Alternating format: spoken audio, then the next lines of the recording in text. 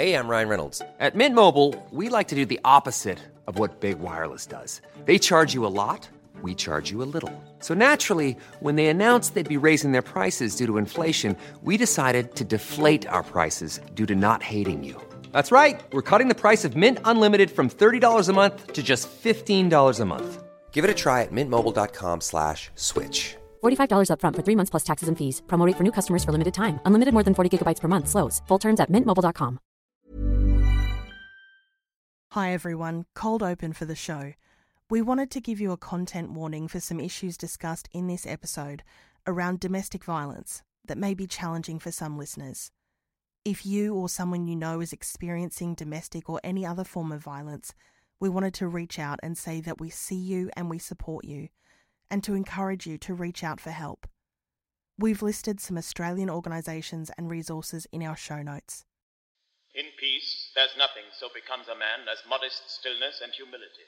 But when the blast of war blows in our ears, then imitate the action of the tiger.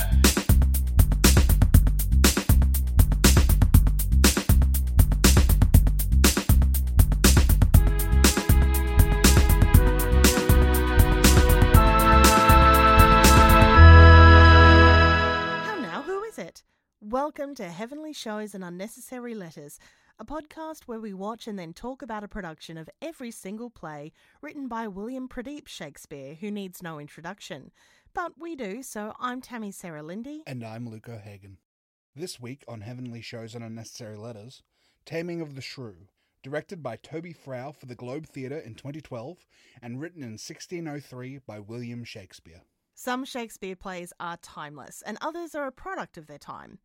When staging plays, what you put on stage is always a mixture of the time when the play was written and the era in which your audience is living, no matter how period appropriate, no matter how historically informed, and notwithstanding the colossal temple to Shakespeare in which you're performing, you're always going to be judged by modern standards. That's just the nature of the arts, especially the performing arts. Taming of the Shrew is a story so beloved that it has been adapted many times in many ways, but a lot of those adaptations exist to get past the almost unscalable heights of the play's chauvinism as written. Our show today, performed in and by the Globe, isn't making those adaptations. So what is watching a show like that in 2012 or 2020 like? And now, for the sake of brevity, a synopsis of Taming of the Shrew in one tweet. It's 10 things I hate about you, but with fancy words and such.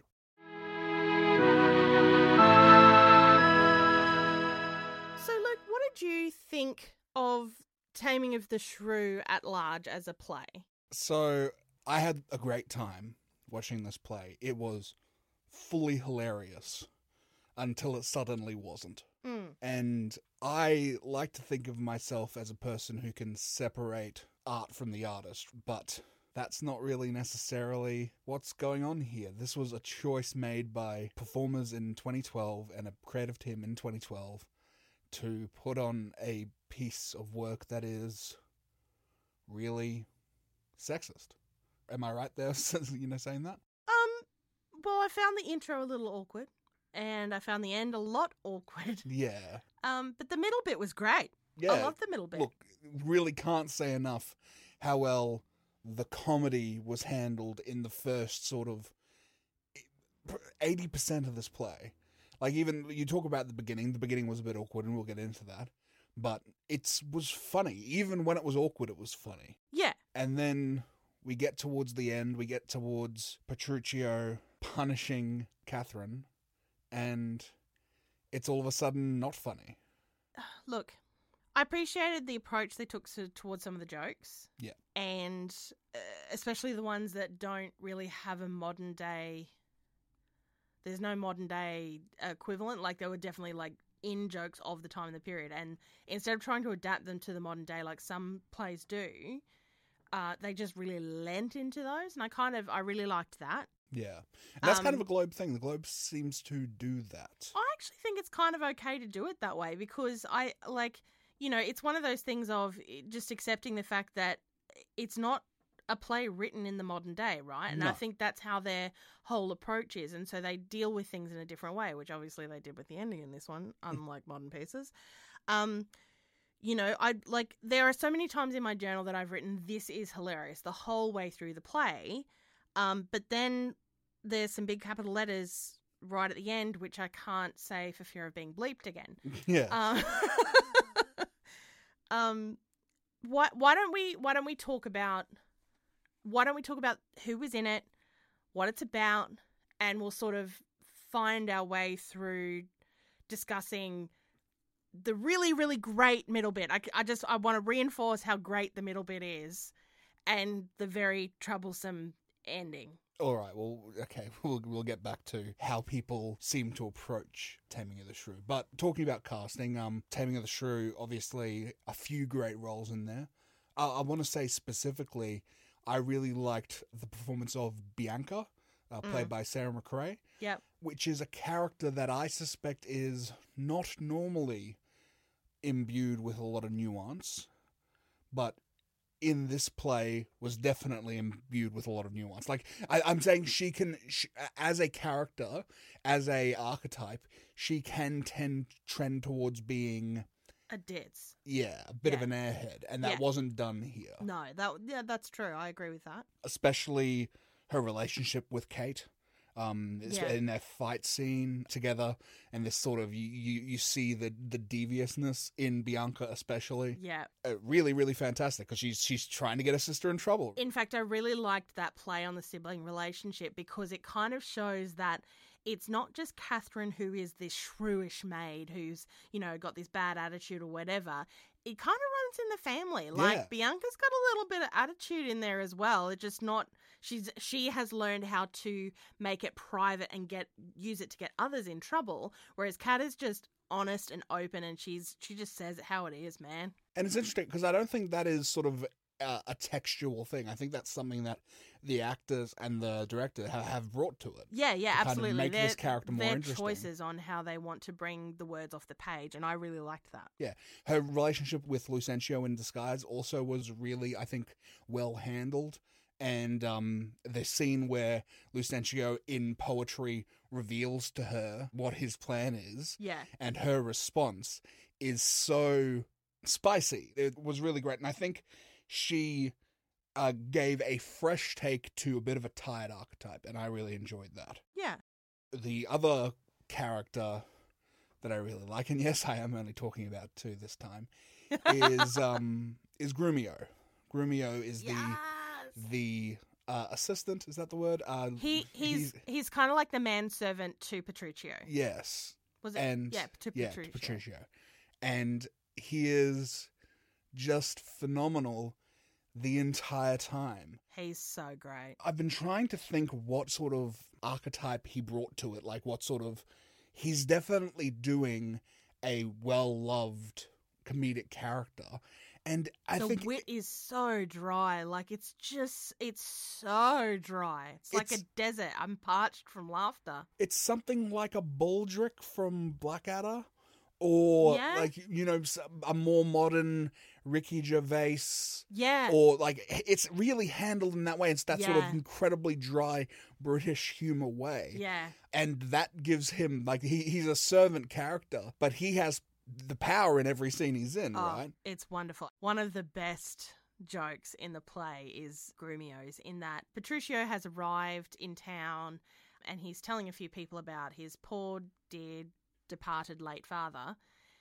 Whenever Petruchio said his late father, Grumio kicked or dropped this metal bucket. Yeah, he literally kicks a bucket. Almighty clang. It's great. It's so funny because he just keeps doing it, and every time it happens, Petruchio shoots him this glare, and Grumio's just standing there going, "What?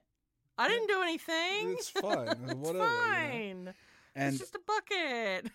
it's he's so wonderful. Apparently in 2019, that actor, Pierce Quigley, played Falstaff in the Globe's Merry Wives of Windsor. Oh, he'd be so good at that. Yeah. Who's on your list? Well, Grumio is definitely on my list. I also really liked the use of transition. So the actor who played Petruchio also played a character called Sly and also played the pre-show. At the beginning of the play, and this is kind of what we were talking about earlier with the beginning being a little bit awkward. Yes. So they have this actor who's dressed as basically a drunk rugby supporter. Yes.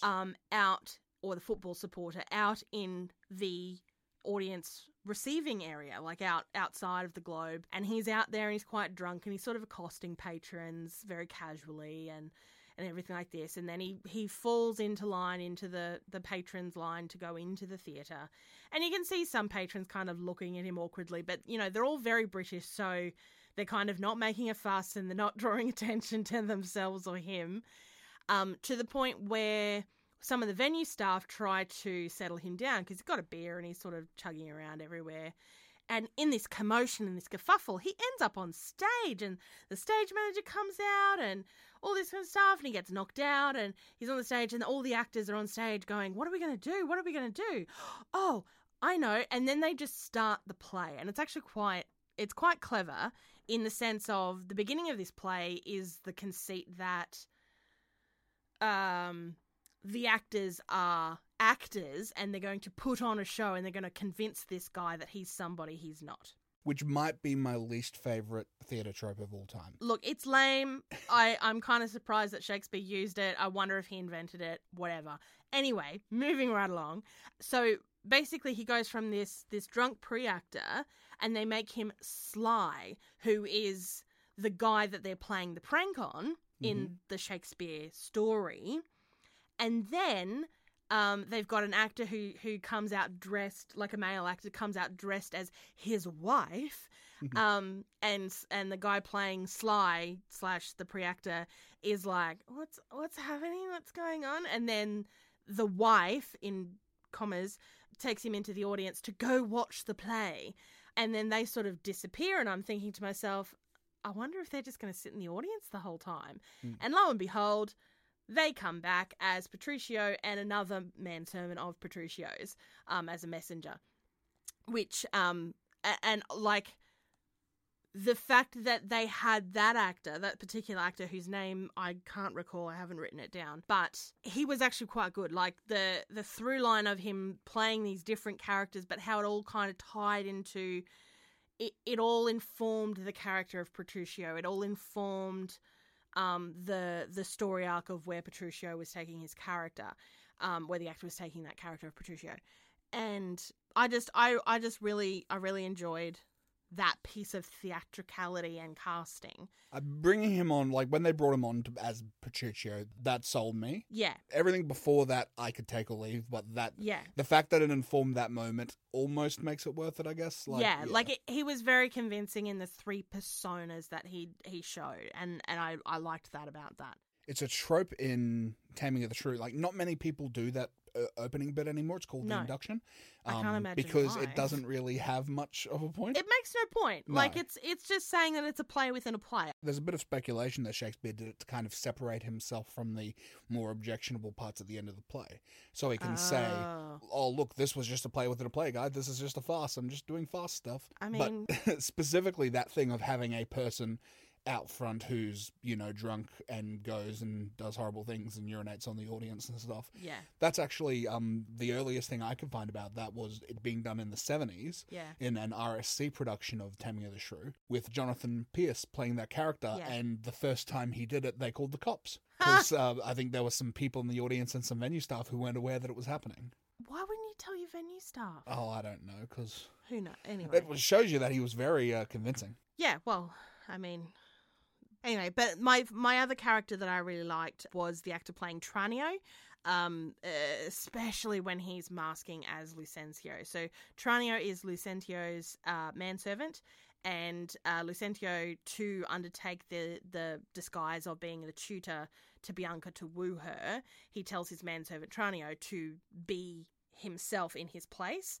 And so Tranio getting around as his lord and master is quite hilarious. I really enjoyed a lot of his facial responses to things and just his very larger than life. Yeah, it's great. It's wonderful. He gives great face, and he like that kind of over the top, face of just being like, I'm just going to plaster on the most gigantic grin possible and see. That's actually something I like to do. Yeah. When I act on stage. There's a photo I might link in the show notes if I remember to do it, and I look like I've been tased or something. Yep. But yeah, no, I agree. I thought Tranio was really good. In fact, I thought the actor who played Lucentio also was very good. He gave me big Jon Snow vibes, but I thought they were both pretty good. So while we're still talking a little bit about the shape of the play and things like that, with the induction thing, I can understand why people don't perform it these days. Although, for this particular one, I really did have a good chuckle at the audience interaction. Because, I mean, you know me, I love a bit of audience interaction. It would be my second least favourite thing that we're doing. But anyway, that's fine. Continue. But it's wonderful because the character playing the drunk man leans over to this guy in the audience. And before the actor even says anything, and we're not sure that he's an actor at this point, the guy in the audience goes, "Go away."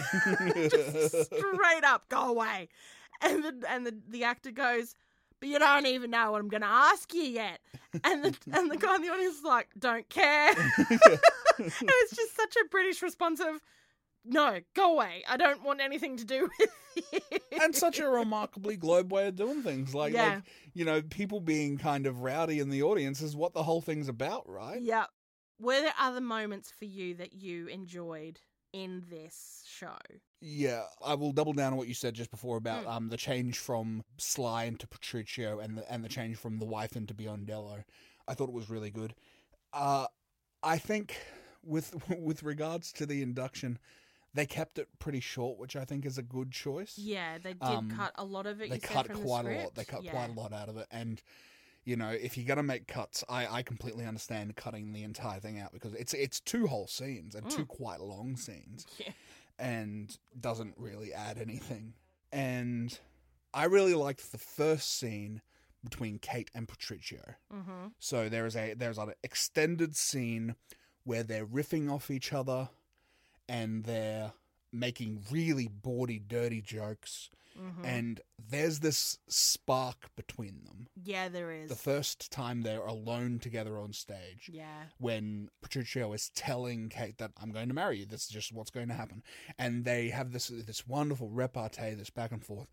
And as a scene, it really, really worked. However, that also annoyed me quite a lot. Because they then didn't use it. Not like they didn't make the choice to use that later in the play. I mean, they did. It was just not used in the way we wanted to see it used. Well, no, I got to say I disagree with that. I think you can take the ending or the end monologue where Kate shows that she has been tamed and she talks to these other wives about, how terrible women are and all that awful stuff. The dastardly monologue. You can take that monologue and you can make it, there is a line, there is a needle you can thread there, and there's a line you can take to make it, look, I don't really believe these things, but, I'm the one who has my thumb on Petruccio, and, I love him, he's an idiot, but I love him, right? I think there's a line there. They didn't take that line. They weren't interested in it. They weren't interested in doing anything else. No, they weren't, but, the spark is still there during the scenes where they're at their home and they're married. In the first parts, I saw it. You saw it. I didn't at all. That's fair. By that point, I was just sort of raging against the machine. Yeah. But yeah, I don't know that scene, that first scene between them. I thought it was a wonderful demonstration of craft. Yeah. And just really well done. Yeah. Look, I really enjoyed Kate coming out with a whip. Yeah, there was a lot of Kate stuff. Yeah, like when we're first introduced to Kate, they really lay it on thick about this idea that she's a shrew, right? Yeah. Like that she's this cantankerous old hag, and she comes out with a whip, pretending to whip her sister, which is why Bianca is able to get Kate into trouble because she basically gets herself into trouble. But Bianca's crying these crocodile tears to her father. Of, "Oh no, save me," and the father's like, "Oh, what am I going to do with you?" And there's another bit where I don't even think I remember the reason why, but she literally kicks in the door of the set. It's right at the beginning. Yeah, it's right amazing. It's so funny. Yeah. I loved the introduction of Kate. She comes on and she is strong and powerful. Well, not just strong. She's at a full rolling boil. She's Yeah. like wild and crazy, and she's physical, and we get that energy from her in that moment. I'm just like, this is really great. Yeah, we see similar energy when Kate and Patricio first meet, the scene you were just talking about. Absolutely, it's the stuff I like. The energy is there, and then the rest of the play is a slow progression of seeing that will and that strong spirit being broken. Well, I don't know. I don't think that. I think, yes, we definitely see that will get broken, right? But I think we also see. I'm not a huge fan of Samantha Spiro's performance as Kate in this. I like those moments that were really good, and clearly she is a master at a craft. Clearly her craft is on point, and I can't take any of that away from her.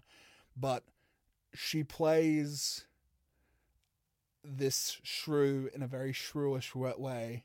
Well, I think without any sort of nuance in it. She's just angry all the time. Yeah, look, I agree. I think she struggled with it. Yeah. But I can only imagine how hard it must be to wrestle with that internal struggle of trying to reconcile a performance from the historical context which the Globe is doing it in, and also against like the modern socio-political climate that we exist in. And I can only imagine, even a talented actress such as herself, how hard that struggle must have been to be able to come out, both arms swinging and go, yeah, I'm going to demonstrate this really strong woman, knowing that by the end of the play, she's going to have to portray this woman with this. It's a broken spirit, but it's not portrayed in a broken way. It's kind of this acceptance of civility and this acceptance of a woman's place. Of a woman's place. Yeah. And I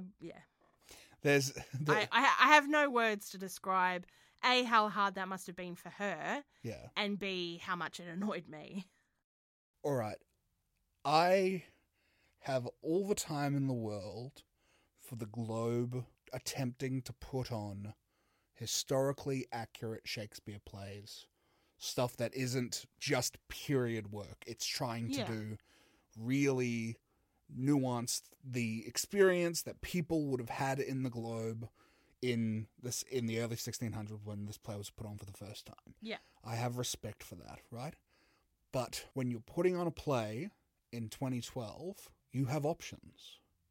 You have a lot of options, right? Yeah. Let's not pretend. It's not like they're tied to a licensing agreement that doesn't allow them to make decisions about the play. The play's 400 years old. They can do whatever they want with it. Yeah. They made a decision to have this play not modernized in any way. No.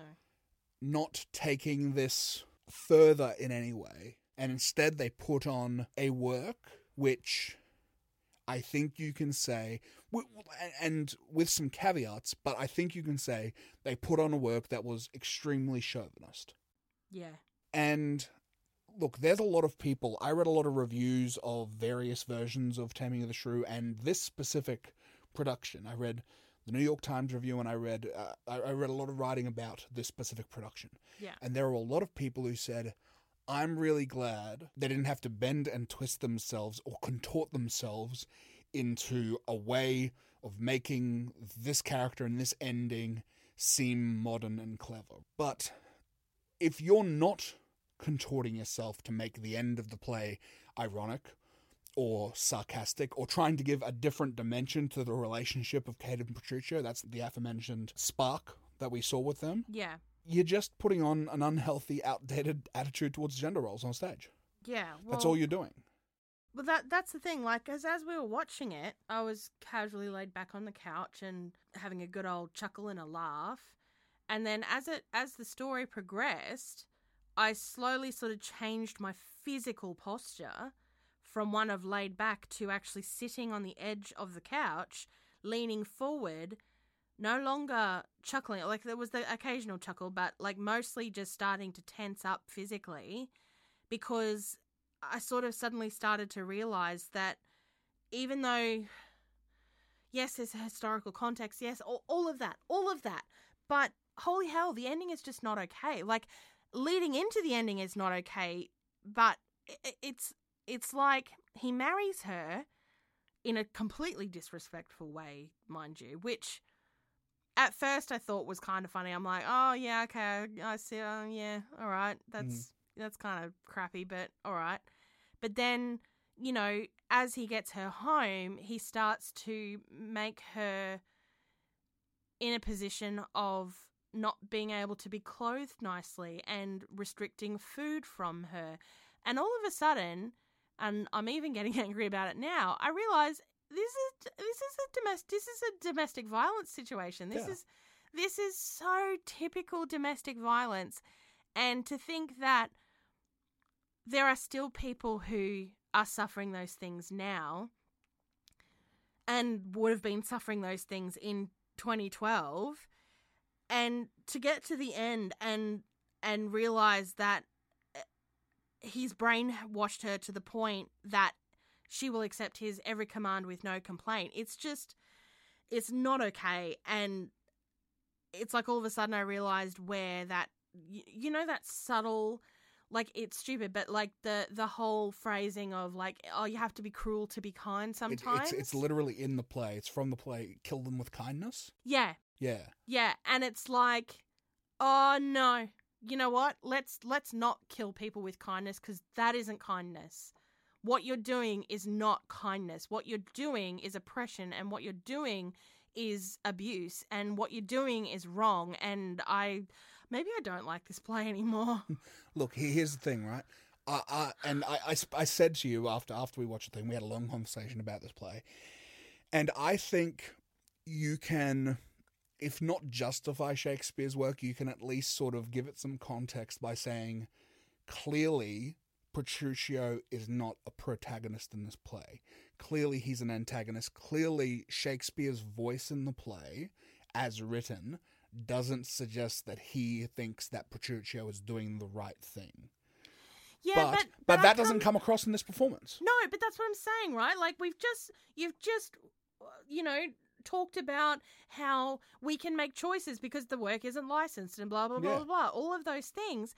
And so why the hell is the Globe, like, is the Globe trying to actually, you know, we kind of say, oh, they're trying to do it in historical context. Well, what if they're not? What if they're actually trying to make a political point about domestic violence? I think if that was their point, they failed. Right? Well, I mean, I judge all theatre. I'm angry. Yeah. You should be angry. Anyone listening to this, be angry. Yeah. Look, when I review theatre, and I don't do it often, but when I review theatre, when I talk about theatre, I think the most important thing is, did they accomplish what they set out to do? And I think they definitely, if their aim was anything less than putting misogynistic trash on stage, then they failed. And even if they succeeded at that, I'm not interested, you know? Yeah. And like, I don't know. I can't.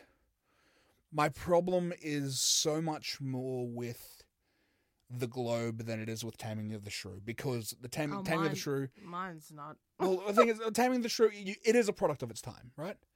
It is definitely. It's an old piece of work, and if it stayed back in those days, that's completely fine. Yeah, but when you're making a decision to put it on stage, in this podcast, how much have we talked about? You know, you have to make intelligent cuts, and you have to make relevant cuts to the time and the period. Why have that ending monologue? It doesn't need to be there. Have the end of the play be the weddings. Have the end of the play be the weddings, and you're done. It doesn't have to go back. No, it's not. It's not short. It was a long play. Yeah. It was a long play. It does not even need to be included. And then that way, instead of making the whole Petruchio Kate torture scene, abusive scenes, be as abusive as what they came across as in this particular show, make them more funny, make them more lighthearted, make it as though Kate's playing along. Yeah, no, right? this would be my point. There are intelligent ways to get through that sort of last third of the play with the abuse part and then the monologue to put Kate through that in a way that lets her retain her power, gives her the power over the situation, and then it's a completely different story. Because then it's this idea of, it's the taming of the shrew, right? It's the taming that the shrew does. Yeah. I really think you can do that. I don't think you have to change a line. You know, I think it's just a matter of the intelligence with which you bring yourself to this production. Yeah. And I don't think that the Globe did it. I'm a little upset, kind of, that we chose this production to do. And like when we chose it, we had no idea that this was what it was. We didn't. And I mean, we chose it because primarily, and part of the reason for this entire podcast was when we were at the Globe, I saw the box DVD of Shakespeare's comedies. Yes. This is a comedy, people. This is classified as a comedy. But I wanted to get the box set of the comedies because I thought, oh yeah, cool. I'll have my little souvenir from the Globe, and I can finally sit down and watch some Globe performances of Shakespeare, and that'll be rather nice and wonderful. And I got more than I bargained for, apparently. So do you think... # not a comedy. Do you think that this is why it gets adapted so much? Yes. Because if the only way you can justify doing this show in today's... And you know what? The reason why people want to do this show is because there is so much funny stuff in it. Yeah. There is so many good jokes. There are so many good one-liners. Like, there's a situation where Biondello has to list off this... It sounds like a page, like a whole monologue of listing. Yeah. And he just leans right into that. He makes it so funny, and it's wonderful. And like, I have it written down here as Biondello's rap.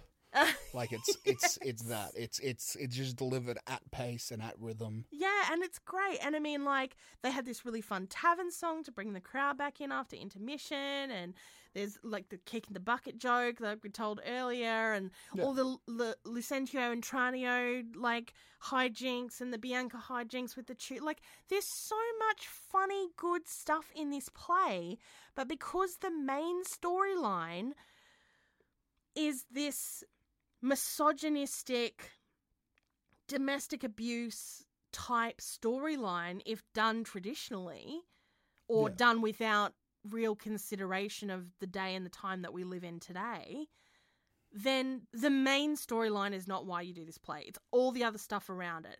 And I kind of feel like if it wasn't for that, this play wouldn't even get done. No, absolutely. Because there's no reason to do it. Yeah, and that, like, there's great characters, you know? Yeah. Playing Kate would be great. Even playing Petruchio, even, you know, yes, he's an abuser as written, but if you can find the comedy in, you know, giving Kate the power in those scenes, Petruchio is a fantastic character to play. Yeah. And there's so much good stuff in there. Yeah. And it's just, I don't know. Like, it depressed me. It really, really did. Yeah, and the more honestly, we talk about it in this podcast, because like, it's been a couple of days since we watched it, and since we're actually recording the review of it. Yeah, and part of that reason is because life, and part of that reason is because I was worried that if I recorded directly after we watched it, I would probably be too angry and be shouting into the microphone like every second of this podcast, which I didn't think any of you wonderful listeners would appreciate. But the further and further away we get from it, the more I realized that I forgot all the funny stuff. Because it wasn't until we came back and I looked at my notes and I was like, yeah, this play was hilarious. But the further away I get from it and the more that I think about it, the more I realize how angry it actually made me and how disappointed I was in this play. And it is a great symbol of their failure as producers of theatre, because what we took away was their failure. And they did so much good stuff, but it didn't matter. It doesn't matter at the end of the day. It doesn't matter to us now, having sat here talking about it, laughed after. You know, what really matters to us. And I think you can tell listening to this play. Like, we've talked about some stuff that we like, but I feel like we are so much more informed by the stuff that we hated. Yeah. You know what? Let's move on. Well, do we have any non-misogyny related sort of things we didn't like about this play? No. I mean, I do just want to make one brief point about the induction. this thing at the beginning. Has an actor in character out amongst the people in the pre-show ever made a show better? Ever? Like, isn't it always just like, oh, really? Like, when I go and see shows and I see that happening, I'm just, oh. Yeah, but Does this that's really have to you know where happen? that comes from. It's because both you and I don't want to be that actor. Yeah, it's like, I'm not interested. Some people like it. This is meant to be an asynchronous form of entertainment where I sit here and you entertain me. I shouldn't have to do work. And like just watching him do it, just no, it was the worst. Quotes you liked from the play, things, words. Twangling Jack. Twangling Jack. Such a great insult. You're Yeah. a twangling Jack. I tell think- you what, this play is a twangling Jack. I think it was Petruccio who was Twangling Jack. I think. Yeah, I agree. Yeah. Kate said that. But yeah, definitely gonna have to work that one into my vernacular somehow. Yeah. There is a filthy, lewd joke in the Petruccio Kate first scene. Oh, there is too. There's a really dirty joke, and I've sent it around to some friends, and I'm not going to specifically say what the joke is and what it's about because it is too dirty for this podcast. Like we don't think about I think we think of Shakespeare as telling bawdy jokes, but this is filthy. This is X-rated. The end of the joke is, "What, with my tongue in your tail? Nay, come again, good Kate. I am a gentleman." So take those words and go and look it up and find Shakespeare's excellent dirty joke. It is really wonderful. So, Luke, do I even need to ask if you will watch this again? I will never watch the 2012 Globe production of Taming of the Shrew again. I intend to scratch the disc. Don't you scratch my disc? I won't scratch the disc. I was being, facetious. I plan to actually, rip it from the DVD and cut out all the parts I don't want just so that I can watch the funny bits. Just as a little collection of funny bits. And then never watch the ending ever again. No, and then, so what we'll do, we'll take it, we'll rip it to a file on the hard drive, we'll split it up apart so there's like a file of the bad stuff and a file of the good stuff. And then as a form of therapy, you can just drag that other thing into the trash. Look, and yeah, so you'd watch just the funny bits again and completely. I just want to watch Grumio kick a bucket, and I just want to watch that stuff. I don't want to watch the rest of it. So I'll say whether or not I'd watch this again after we do our spear ratings. So spear ratings, you go. I abstain. I abstain from spearing this play. Coward. Half a spear. Just the pointy bit. So I can stick it in Petruccio just a few 100,000 times. What do you do when the first 3 quarters of a play is a 4-star play and then the end is -2 stars? Well, I'm reminded of the phrase rotten apples, and a single bad apple spoils the bunch. Yeah. And that's what I feel has happened here. 0 Yeah. stars. This was a dud, guys. And to say, would I watch it again? No, I wouldn't watch this again. Why would I ever do that? However, I'll tell you what I would watch. I would watch any one of the fine adaptations of Taming of the Shrew that are out there and are fantastic. And so, next time on Heavenly Shows and Unnecessary Letters, we are going to watch 2 modern adaptations of Taming of the Shrew and discuss them for you, the people.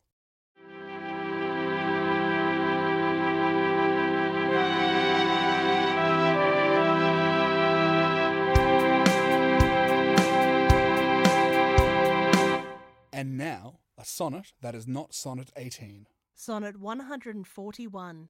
In faith, I do not love thee with mine eyes, for they in thee 1,000 errors note. But 'tis my heart that loves what they despise, who, in despite of you, is pleased to dote. Nor are mine ears with thy tongue's tune delighted, nor tender feeling to base touches prone, nor taste, nor smell, desire to be invited to any sensual feast with thee alone.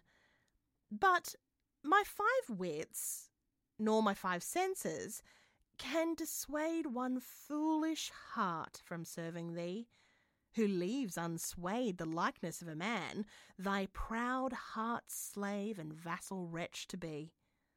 Only my plague thus far I count my gain, that she that makes me sin awards me pain.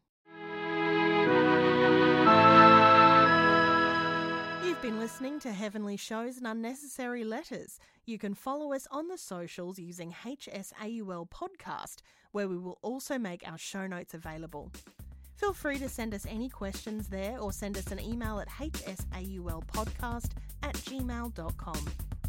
You can subscribe to Heavenly Shows and Unnecessary Letters on iTunes, Spotify, or anywhere good podcasts are available.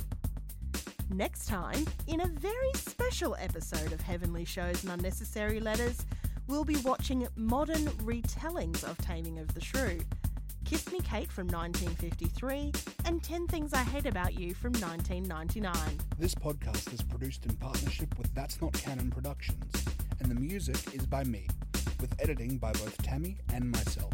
Thanks to William Shakespeare, Zane, Daryl, Scott, Janet, Bernadette, David, Emily, Kate, Peter and Jason for your help and mentorship. See you next time.